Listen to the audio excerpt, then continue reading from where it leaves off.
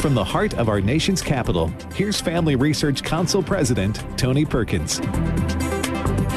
Hello, friends. My name is Joseph Backholm. I'm a senior fellow, Biblical Worldview and Strategic Engagement at Family Research Council, and it is my pleasure to be sitting in for Tony today. He will be back in the chair with you tomorrow. Until then, some important things to discuss together. Today on the show, much attention is being given to the human rights atrocities being committed in Ukraine, and appropriately so.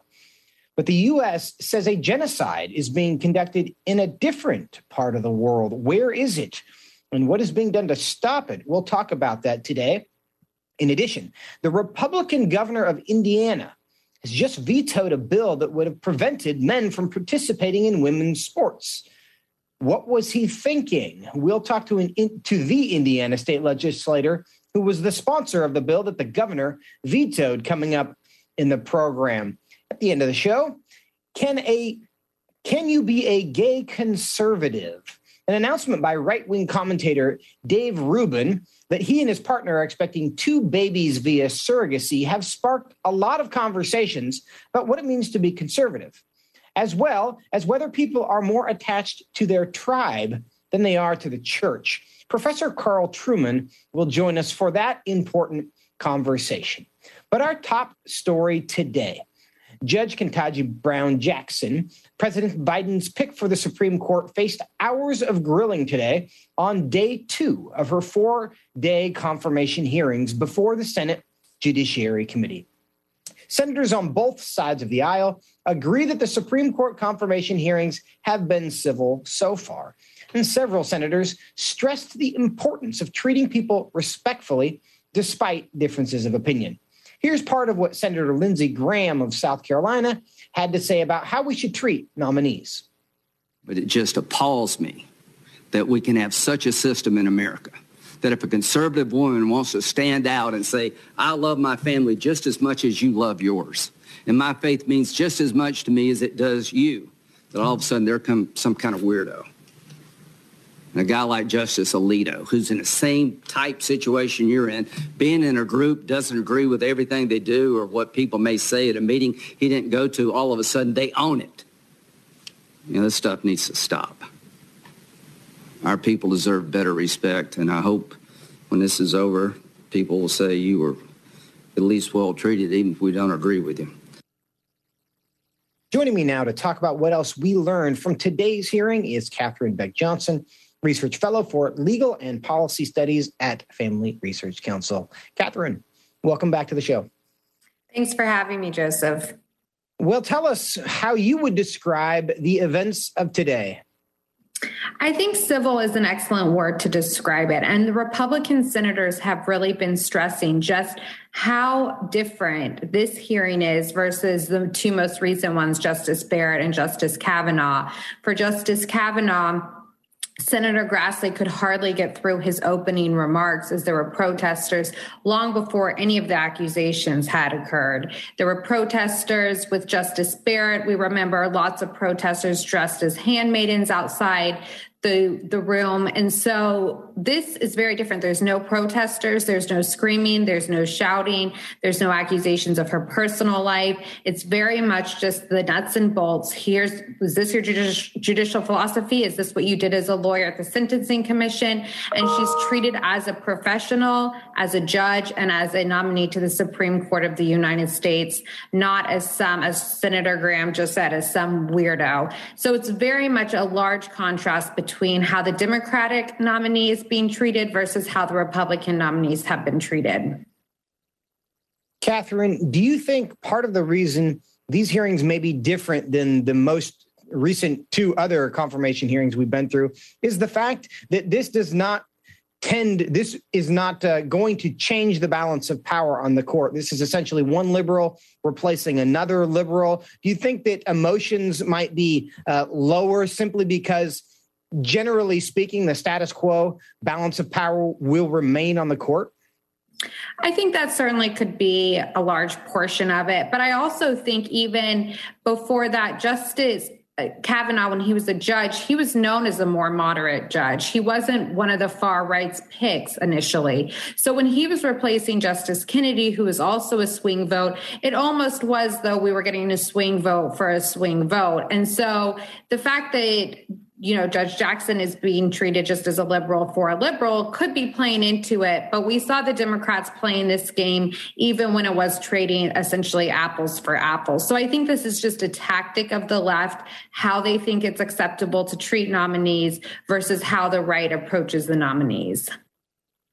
I think that's a fair point. And I think to put this entire process in context, many of the left's biggest victories policy-wise have not gone through Congress. They have gone through the Supreme Court. They have a lot at stake at the Supreme Court. Things like abortion, Roe versus Wade, same-sex marriage with Obergefell did not go through Congress. Nobody accountable to the people voted on those issues. They were simply decreed or invented by the Supreme Court. They do have a lot invested in what happens at the Supreme Court, which might be part of the reason why they care so much about these confirmation processes. Now, Katherine, I want to get into some of the questions that she was asked as we try to understand who she is, what her judicial philosophy would be. Here's an interaction she had with Senator Cornyn. Let's go ahead and play clip 1, and then I want to get your reaction. When the Supreme Court decides that something that is not even in the Constitution is a fundamental right, and no state can pass any law that conflicts with the Supreme Court's edict, particularly in an area where people have sincerely held religious beliefs, doesn't that necessarily create a conflict between what people may believe is a matter of their religious doctrine or faith and what the federal government says is the law of the land? Well, Senator, that is the nature of a right, that when there is a right, it means that there are limitations on regulation, even if people are regulating pursuant to their sincerely held religious beliefs. Katherine, what's your reaction to her perspective on the nature of rights and the potential of conflict with the government? Was troubling to me. She didn't seem to even recognize that there is a tension between the rightly held religious belief that marriage is between a man and a woman versus the Obergefell decision handed down by the Supreme Court. There certainly is a tension, and that tension is being manifested every day in our country when we look at cases like Masterpiece Cake Shop. Are people being forced to bake cakes for gay marriages? And so this is an ongoing question in our society, the very tension of the religious view that has been deeply and sincerely held for as long as time versus this new Obergefell decision. And the fact that she simply only wanted to address that this is a right and there is nothing or deeply held religious view can infringe upon that for really show that she does not even remotely understand the views of millions of Americans, the religious views of millions of Americans, and that she didn't even seem to be wanting to grapple with the tension there. So I viewed this as a very troubling answer to Senator Cornyn. But I think her perspective does represent the mainstream progressive view on this issue. They genuinely have no understanding of why someone wouldn't want to, for example, participate in a same-sex wedding. And so there's not much sympathy for that situation. And there's certainly no interest in suggesting that the First Amendment protects your right not to do things you don't want to do, not to say things you don't want to say. I want to get into another topic. She was asked about court packing as well. Let's play clip 4, and I want to get your reaction to that. It is a policy question for Congress, and I am particularly mindful of not speaking to policy issues because I am so committed to staying in my lane of the system. Katherine Beck Johnson, is that a fair response to the question? This was another troubling answer from her. She very clearly can say that court packing is wrong. Justice Ginsburg spoke out on it, one of the farthest left justices on the court. Justice Breyer, who Judge Jackson will be replacing, has spoken out on it. There is no infringement on the independent judiciary Supreme Court to say that court packing is wrong. Many justices have spoken out on it on the left and the right. It is stronger when the sitting justices work to protect the institution of the court. And if she's going to be a sitting justice on the court, she should have no problem working to protect it rather than saying that she's just going to be neutral on the topic. So this was, again, a very troubling answer from her. Katherine, on the issue of court packing, of course, this entire confirmation process is taking place in a political environment. If she were to oppose court packing like Justice Breyer had, like Justice Ginsburg had, she would face tremendous opposition from her own base, from the base of the left. Do you think they would actually oppose her nomination? Because it seems the support for court packing on the left is as strong as the opposition to court packing on the right is. That's an interesting question, Joseph. It's hard to know. I mean, I think the fact that she's towing the line and not speaking out against it very much shows who her base is, who her support's coming from. So it isn't groundbreaking to think that they would retaliate against her if she dares spoke out against their wishes and demands. It's hard to know exactly, of course, what would happen. Katherine, I know we have several more days of questioning that are going to take place here. There have been some concerns expressed about her views on things like critical race theory, also concerns about her views on sentencing. And Senator Hawley has raised 7 specific cases involving child pornographers where it's his belief that she was too soft. Did those issues come up today? Some of them did. And I think that, again, the White House is withholding lots and lots and lots of documents on her time at the Sentencing Commission. So what Senator Hawley has exposed is just the very surface of what is public and what we've been able to gain access to. But like I said, the White House is withholding many documents. So it's hard to know exactly how in-depth it is and what exactly we can ask her about. And keep in mind, this is the same party that said that Justice Kavanaugh was being rushed through and they weren't able to review all the documents. Whereas here they are intentionally withholding lots of documents. So it'll be interesting to see the questions over the next tomorrow, especially based on what information we are able to access. Katherine, tell us a bit more about that. What documents have not been withheld, and is anything being done in an effort to get those documents? There's a lot of documents from her time at the Sentencing Commission. So here we see while she was at the Sentencing Commission, she was very lenient with child sex offenders. We obviously don't know what the White House is hiding, what they're withholding, but it seems it would be things that they think would be damaging to her public image. And as we have already come up with, as you said, 7 instances of her being very lenient with child sex predator sentencing, then it leads us to believe that there's more very, very soft on criminal actions of her time at the Sentencing Commission. And the American people deserve to know what her views are on criminals as crime is rising in our country. Katherine, it's early in the process. In just a few seconds, has anyone declared their opposition or support to Judge Jackson yet? Right now, it's very early in the process. The Republicans are trying to tell her that they are giving her a fair shake and that they're going to wait until they've all met with her and her hearings. But I think it's very clear to know where most of the senators lie just based on her judicial philosophy. Katherine Beck Johnson, thanks so much for your time as always. Thanks for having me. Coming up next, the U.S. Secretary of State Antony Blinken has officially made the determination that the armed forces of Burma are committing genocide against the country's Rohingya Muslim minority. What does this mean?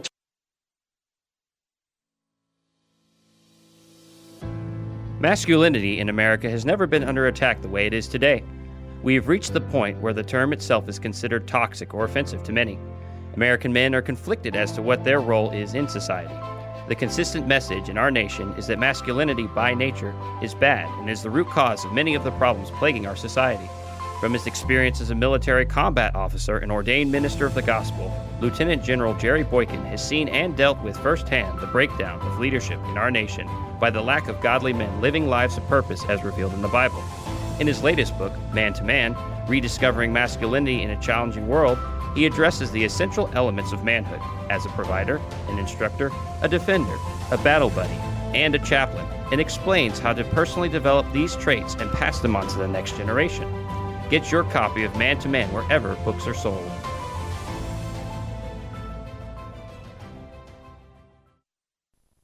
Here's a moment of hope for your home with Jerry and Becky Drace. Parents, have your children ever said, why can't we just get along in this family? Well, listen to John 14, verse 27. My peace I give unto you, not the peace of the world. That's when right. there's family discord adding to the violence and unrest in the world around us, it makes you wonder, where can peace be found? This can keep children upset. Children struggle when there is arguing and angry words expressed at home. It unsettles their life. You need to constantly reinforce to them that God will sort out the issues. You know, inviting Jesus into your home and resting in Him will bring peace. When people do not look to Jesus, everything spins out of control. So teach your children to rest in Him. Lasting peace is found only in Jesus. Learn more about the ministry of Jerry and Becky Drace, including evangelism with integrity, devotions, articles, and more at hopeforthehome.org. This has been a moment of hope for your home. Hi, this is Steve Tiber with 8 Days of Hope. As many of you know, Hurricane Ida devastated Louisiana in August, making landfall as a Category 4 hurricane, leaving thousands of families in need of hope. Do you know it's been 3 years since 8 Days of Hope deployed on a rebuilding trip where we help hundreds of families rebuild their homes for free? But today I've got some exciting news. We're announcing that 8 Days of Hope 17 is going to take place in LaPlace, Louisiana from April 9th through the 16th, bringing hope to those who are feeling hopeless. We're going to be doing roofing and drywall, painting, and so much more. If you'd love to use your gifts to serve those in need, go to our website, 8daysofhope.com. As always, it's free to volunteer with us. Food and lodging are provided.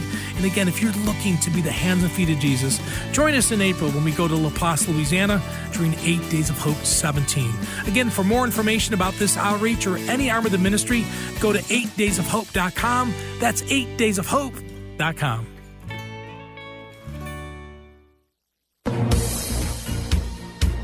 Welcome back to Washington Watch. My name is Joseph Backholm, sitting in for Tony today. Reminder that you can find this and every episode of Washington Watch at tonyperkins.com. The world's attention is focused on Ukraine, but yesterday at the U.S. Holocaust Memorial Museum in Washington, D.C., U.S. Secretary of State Antony Blinken announced the State Department's conclusion that the armed forces of Burma are committing genocide and crimes against humanity against the country's Rohingya Muslim minority. Here's what he had to say.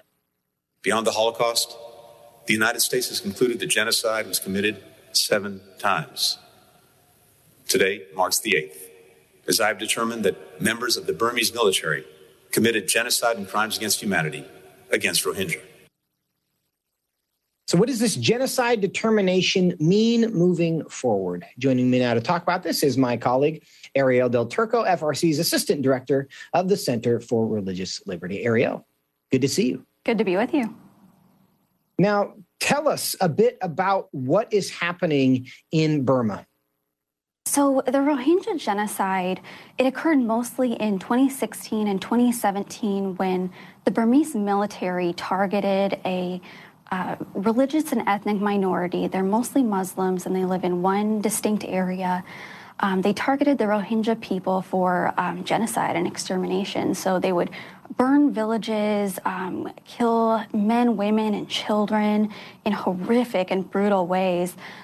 They would torture people, rape people. So this was really a grave, grave atrocity. And it sent many Rohingya people fleeing to neighboring Bangladesh, where almost 1 million of them still reside in a refugee camp. The country really doesn't want to take them, but they're really not safe to go back to Burma with this same military in control. So they're sort of stuck in limbo. So this is what the U.S. government was officially determining as genocide today. And this was a really good call.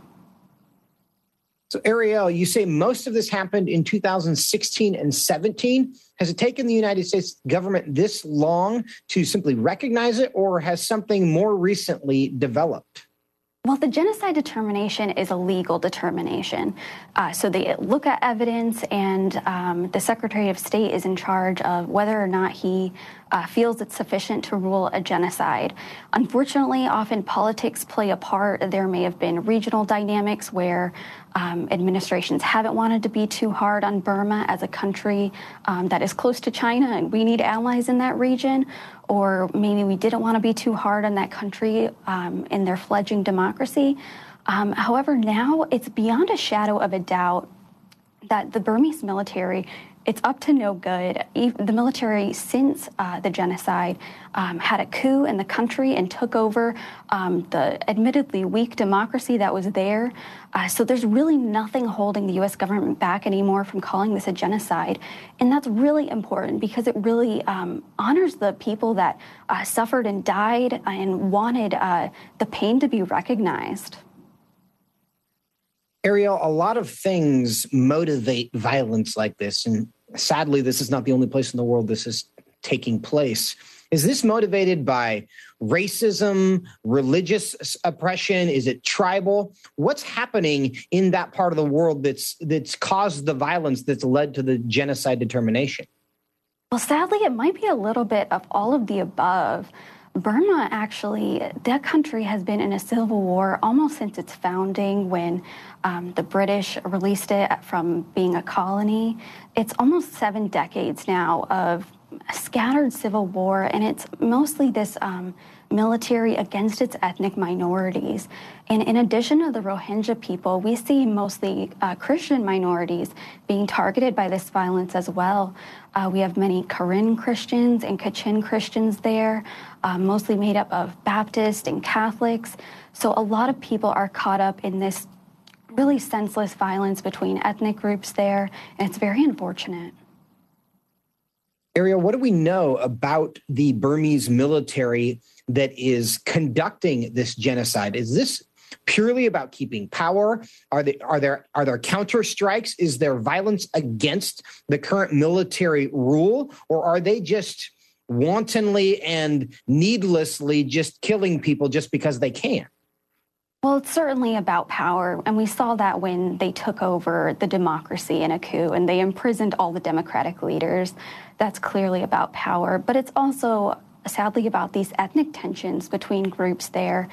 Many of these ethnic groups, they want greater autonomousness from the main government, and they really should be left alone a little bit more and given a little bit more freedom.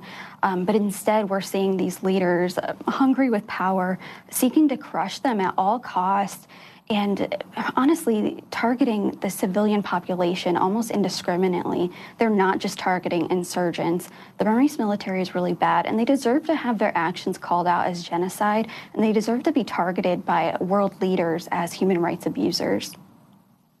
And let's talk a bit about that. What is the significance of the official determination that this is in fact a genocide? Well, firstly, it's very symbolic. The United States very sparingly uses its genocide determinations and does so very carefully. So for the U.S. to make this decision at all is a very big deal. But also for countries around the world, it signals a call for action. The United States and many countries is party to the 1948 Genocide Convention, and that calls all the signing countries to a twofold responsibility to prevent and punish genocide. So sadly, this genocide has already mostly occurred, and we're dealing with the ramifications as these people in these refugee camps need help.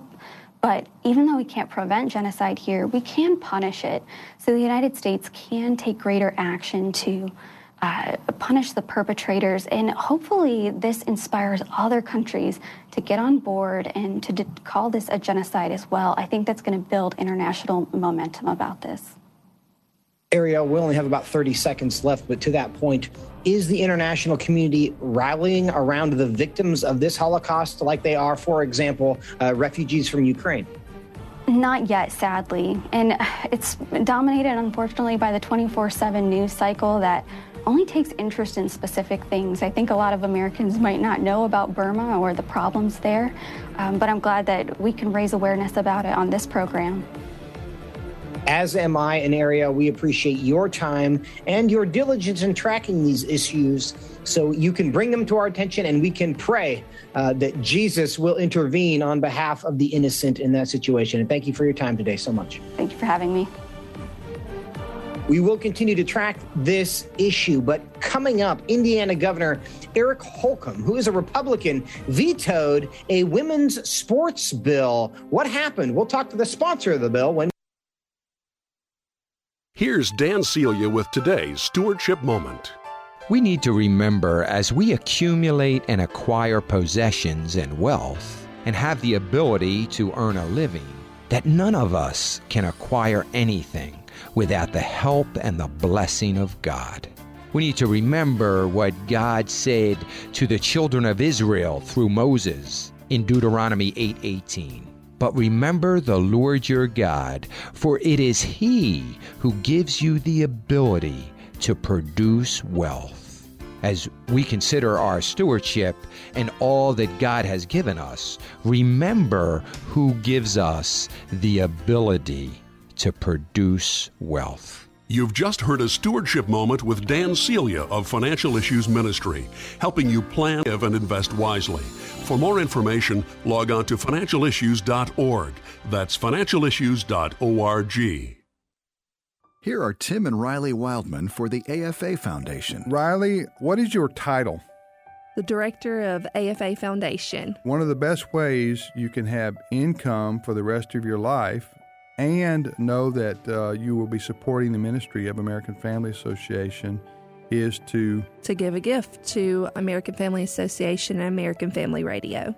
Do you also deal with people who want to leave AFA in their wills? Yes, sir. That's exactly why they call, and that's why we also have another option besides the charitable gift annuity. People sometimes also call and do an outright gift or also leave us in their will. Now, when anyone calls in and asks to talk to you, ladies, will all of them talk in a Southern accent like you do? Yes, they will. Call Riley Wildman at the AFA Foundation, 800-326-4543, extension 345, or visit afafoundation.net. Welcome back to Washington Watch. My name is Joseph Backholm. I'm sitting in for Tony today. Tony will be back with you tomorrow. Yesterday, Indiana Governor Eric Holcomb vetoed a bill that would have limited K-12 girls' sports in the state to only girls and not boys who identify as girls. The Republican governor claimed that the effort to protect the integrity and fairness of women's sports is, quote, a worthy cause for sure, end quote, but said the bill, quote, leaves too many unanswered questions, end quote. So joining me now to give some clarity on this bill is its author, Representative Michelle Davis. Representative Davis, welcome to Washington Watch. Hi, nice to be here. Thank you. We are glad to have you. First, just tell us about what your bill does. So House Bill 1041 came from listening to our constituents with lots of different conversations. It ensures that we keep the integrity of female sports here in Indiana. So a biological male will compete on a biological male team, and a biological female will compete in a biological female team. And in Indiana, we have the Athletic Association, IHSAA, that already has these participation guidelines set up. So it just ensures that we follow those rules that they have determined already for participation. Was it difficult to get this through the Indiana legislature? It wasn't difficult to get it through the House side. Had lots of support from the very beginning. And the chairman of education, Chairman Boehning, was very open and very supportive of for getting it a hearing in the education on the House side.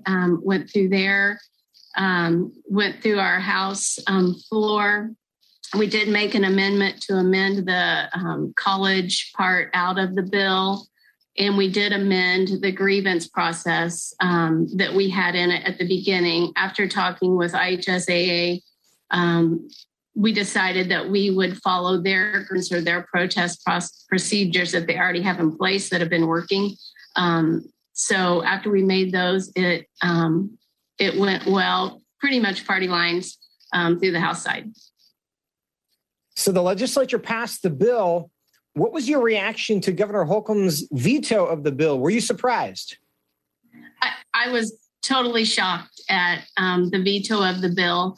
The last thing I had heard from Governor Holcomb was an interview where he had said boys should play with boys and girls should play with boys. I've never had a conversation with him about the bill, though. But that was an interview that I had heard. So when I got the call last night, I was completely shocked. What are the factors that you think contributed to this? What was his justification for the veto? When I asked the reasoning, and again, I was talking to one of his assistants, so I haven't actually spoken to him. But two of the reasons were, one, they weren't comfortable with the grievance language that's in the bill, and then the threat from ACLU to file suit against Indiana was the other concern he had, according to his assistant. That's a common concern expressed on these bills. I know Kristi Noem in South Dakota expressed similar concerns. Indiana itself is not necessarily a stranger to issues like these. I know that Governor Pence, if memory serves, it was 2014-ish that there was a Religious Freedom Restoration Act bill passed there by the legislature that was vetoed. Was this due to pressure from the business community? They often get involved. Do you have any reason to think there were other pressures involved in what the governor's actually saying publicly? I wouldn't know. I like I said, I haven't had a conversation with him, so I don't know what kind of other pressure he's getting. I just know on my end, on representing District 58, and as well as most Hoosiers I talk to, and the feedback I've gotten on the bill, it's a very supportive. It has a lot of support from the Hoosiers and from my constituents, as well as my colleagues in both the Senate and the House side. So it's disappointing, and I believe we have plans to come back to override the veto, which is a good thing. Yeah. And tell us about that. I know that Indiana is unique in the ability to override the veto. What are your plans? What are your prospects for success in overriding the veto? Sure. Great question. So I've spoken with the Speaker of the House, Speaker Houston, already. We spoke last night. He was just as shocked as I was about the veto. And we have a day set in May 24th, where we come back to do a technical correction day. And in our Indiana code, we can also override vetoes on that day as well. And the speaker and I came out already today with plans. We have support from our Republican colleagues that we will, we have the support we will override, as well as the Senate as well. So that's our plan. Representative Davis, we appreciate your diligence on this. We know that anyone who leads on this issue requires courage to do so, and we know that you've taken the heat for it. But on behalf of my daughters and all the daughters in America, we are grateful to you for doing so. And thank you also for your time today. Thank you. I'm happy to do it, and I will continue to be a champion for female athletics. Thank you. Thank you so much. God bless you. And the timing of that is interesting because of all the attention in recent days and weeks that Leah Thomas has received. It seems that the needle is moving against men participating in women's sports, but the governor of Indiana at least seems not to agree on that point. Coming up, what is a conservative? Should Christians try to be conservative? And is it possible to be a gay conservative? We'll talk to Carl Trueman, who says the answer is. Today, moral relativism and political correctness are assaulting truth. How can the world have hope when believers themselves aren't clear on the authority of the Bible? The Church of Jesus Christ always faces a tremendous temptation to deviate from the Word of God. The God who speaks clearly expresses God's intent in giving us His Word. and the response that is demanded of those who hear. Nobody ever encounters God and says, that was boring and irrelevant. When people say that about the Bible, it just says to me they've not encountered the God of the Bible. Our faith is rooted in history, and consequently we need to use the evidence and never be afraid of it. The God Who Speaks is a feature-length documentary from the American Family Association, which could bolster your confidence in the Word of God. Churches really need to see this, really need to understand what the Bible actually is. Available now at thegodwhospeaks.org. In His image, delighting in God's plan for gender and sexuality. I loved it. I loved how biblically sound it was, all the scripture to back it up. The testimonies are very powerful. If it's a prodigal child that has just run away or one that's caught up in same-sex attraction, there's hope in Jesus. In His Image is now available on DVD and can be purchased in bulk to pass out to friends and family. Order today by visiting afastore.net. The world in word pictures viewed through the love of Christ. Some of the people that I met, there was no way in the world we could meet with any Christians in North Korea. That would have been a death sentence for them. And so it was in northern Manchuria where they had escaped. And the story from all of them was that 3 generations of their families were wiped out if they were even caught with the Bible.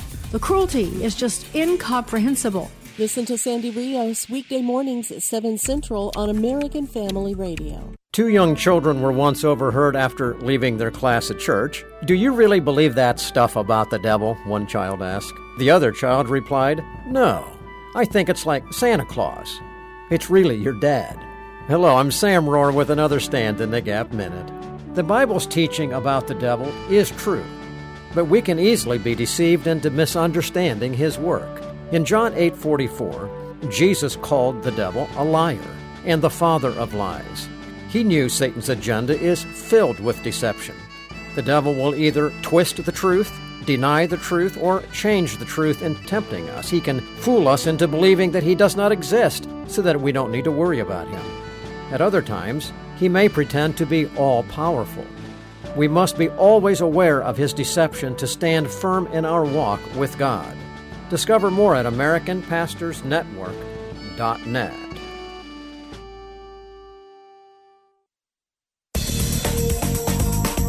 Welcome back, friends, to Washington Watch. My name is Joseph Backholm, sitting in for Tony. It is my pleasure to be with you today. As highlighted in the last segment on Indiana's governor vetoing a bill protecting girls' sports, it isn't necessarily true that someone who is a Republican is a conservative. Now, another case in point, the announcement on Sunday by right-wing pundit Dave Rubin about babies he is expecting through surrogacy with his same-sex partner. All this begs the question, what does it mean to be a conservative? And how important is it to be conservative? Joining me now for this discussion is Dr. Carl Trueman, professor of biblical and religious studies at Grove City College. He's also the author of The Rise and Triumph of the Modern Self, which is, in my opinion, one of the most important books written in recent years. And he's out with a new book titled Strange New World: How Thinkers and Activists Redefined Identity and Sparked the Sexual Revolution. That book hit bookshelves today. So hustle to your local bookshelves or your local Amazon depot and pick it up. Dr. Trueman, welcome back to Washington Watch. Great. Thanks for having me back on. It's a pleasure to be here. Well, it is truly one of the highlights of my week every time I get to talk to you. Now, I want to get into this Dave Rubin conversation, but before we do, bigger picture, you're out with a book today about, it's called Strange New World: How Thinkers and Activists Redefined Identity and Sparked the Sexual Revolution. What point are you trying to make in that book? Well, the book is, in some ways, it's a précis of the bigger book that you mentioned, The Rise and Triumph of the Modern Self, and an extension of some of the arguments there. And the basic point I'm trying to make is that to understand the dramatic changes in society, particularly the dramatic changes in how we understand ourselves, particularly relative to sexual identity, things like that, need to be said in a broader cultural context. The revolution seems to be happening very fast, but the causes for it really go back a long, long way. And understanding those causes helps us pause and respond to the situations we now find ourselves in. You talk a lot about the importance of expressive individualism, that concept, especially as it relates to sexuality and the value that culture has given to the ability for someone to essentially do whatever they want sexually, provided, of course, the qualification is you're not hurting someone else. How did that become such an important value culturally? It's a difficult story to tell in 30 seconds, but essentially what happened is over the last 300 years, we've granted more and more authority to our feelings, to our inner space. And we've come to see happiness as being constituted by our ability to express those inner feelings outwardly. And we've also come to focus upon happiness, meaning psychological contentment, a warm, fuzzy feeling inside, as being the primary point of human flourishing. Now, the sexual dimension of that has come in relatively late in the last 4 or 5 decades. But what modern society has done is it's taken that psychologized self, that psychologized notion of happiness, and taking a cue from Freud, really, said the most perfect way of achieving that happiness is sexual satisfaction. Now, this is a point that you make in part in a column you've written this week for World Opinions, and I'll give a brief plug for World Opinions because World Opinions, it's a new project of World Magazine, which people are familiar with. It has brilliant writers like you and many others, and it has less brilliant writers like your illustrious guest host of Washington Watch. But Carl, the point that you make in the article is prompted by what happened with Dave Rubin. And some people may not be familiar with him. He's a right-wing commentator. He actually has a lot of good insight, wisdom, understanding of the left. He used to be on the left. He understands the risks of wokeness and leftism generally. But he also is a man who identifies as gay. He makes no bones about it. He's proud of it. And he made an announcement this week that he and his same-sex partner are expecting 2 children via surrogacy. A lot of people on the right, including a lot of social conservatives, were quick to congratulate him. What was your concern there? Well, my concern is that the logic of gay surrogacy is essentially the logic of transgenderism. It's denying the biological nature of reproduction. It's denying the biological distinction between the sexes, and it's seeing our natural physical limits vis-a-vis male and female as something that can be technologically overcome. So it's an extremely revolutionary and iconoclastic attitude. It may be couched, as it was in Dave Rubin's announcement, in the aesthetics of traditional family. You had a picture of the happy couple holding up ultrasound scans for Twitter, for a Twitter post, that kind of thing. The aesthetics, the outward trappings were very traditional. But the inner core of what's going on is actually explosively revolutionary. Because of that, why is it, do you think, that so many people who, if you had asked them in a vacuum, is it a good idea for people to rent wombs, to go through IVF, to have somebody else bear a child and then give it to other people, none of whom are it's going to be its biological mother, they would say, no, that's not a good idea. But why, when it's attached to someone they know and like, does it become something they publicly celebrate? Well, on one level, you can sympathize with that as a person. Who wants other people to be unhappy? Who wants somebody to be miserable? That's really the air that we breathe in the culture we live in. It's the expressive individual culture that we find ourselves in at this point. And to cast aspersions on somebody else's happiness, to rain on their parade, seems mean-minded and small-minded. And I think that our instincts are to affirm somebody when they seem to be happy, they don't seem to be harming anybody else. We should affirm them. The problem is, of course, that gay surrogacy, on one level, I'm sure people are thinking, well, this is a private matter between Dave Rubin and his partner. Well, on one level it is, but on another level, it embodies a whole philosophy of gender and reproduction, and it embodies a whole philosophical attitude to what and who children are and what they are for. Carl Trueman, what do you think the future would look like if literally everyone followed the example of Dave Rubin and his partner and had children created in test tubes, carried by other people, and then essentially adopted after they were born? I think it would be highly problematic. We know that children have a desire to know who their biological parents are. We know that biology is powerful. And this is not, in saying this, I'm not casting aspersions on the love that any surrogate parents may have for a child born through surrogacy, or any parent may have for a child that they've adopted. But we know that the normal and natural way of having children is two people producing the child together and having a strong and powerful emotional and biological link to that child.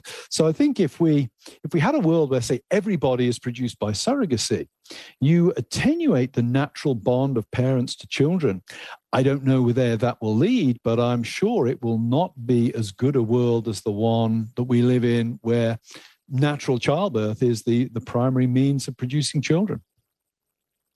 And that is a point that you make in your article this week, that this is not the only context in which surrogacy has been kind of glorified as a good thing, because other thinkers have thought this is a way to level the playing field for men and women in kind of the feminist debate, that what we need to do is take away the quote unquote disability that women have by being the vehicles through which life have to come into the world. We can level that if we just bring children into the world artificially. But there are consequences, aren't there, if we all decide that we have a different path than the one God created to bring people into the world. But again, I want to drill down a little bit further on why it is that conservatives, including Christian conservatives, have this instinct to applaud and cheer when someone we know, someone we like, something like this is happening. Do you think it is it tribalism? Is it the sense that that's somebody that's on my team, so I'm going to support what he's doing? Or is it just this personal, I don't want to be a bad guy, I don't want to be mean?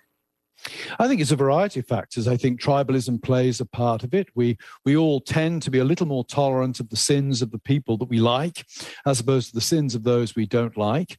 I think it's part of our culture that we want to affirm people in being happy. I think there's also that strong, I don't know how to describe it, maybe libertarian streak, where we look at Dave Rubin and think, well, what he's doing isn't harming anybody. What right have I got to judge? What right have I got to say, no, that's wrong? And that's not a necessarily incorrect feeling. We don't want to always be interfering in other people's lives. I think the point here is, though, that we've got to think more broadly about what's going on, that there are social ramifications of this kind of thing that need to be taken into account. One of them, of course, is, surrogacy creates a way of thinking about children, makes a way of imagining what children are that I think pushes them towards more being a commodity, pushes them towards existing for the happiness and the fulfillment of the parents. Now, hopefully children fulfill us and make us happy. That's, again, not a bad thing, but that's not the primary purpose of children, I don't think. As a parent, most days children make us happy and fulfill us, but there are days when it is challenging, to be sure. Now, one of the challenges about this situation and all of these situations when we're dealing with things like surrogacy and gay adoption is, I have no doubt in my mind that somebody like Dave Rubin has the absolute best intentions, that his hopes and dreams for these children who are coming to the world are all good. And I have every belief that he intends to sacrifice, as all parents do, for their benefit. Why is that not enough?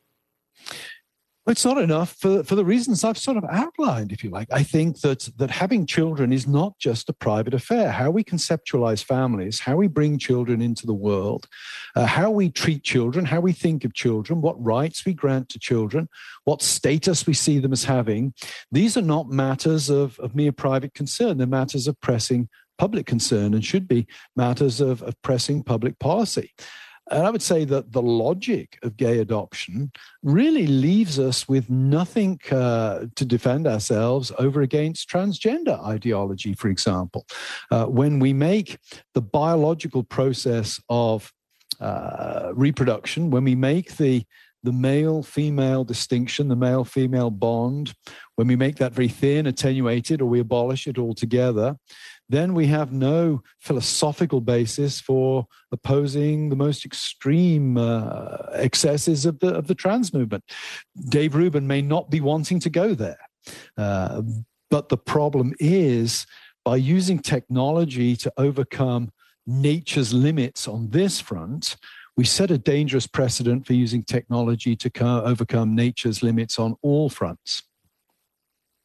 Carl Trueman, I want to talk a little bit about the political kind of underpinnings of this conversation as well, because the article you wrote, again, in World Magazine this week is "Gay Conservatism is a Contradiction in Terms" is the headline.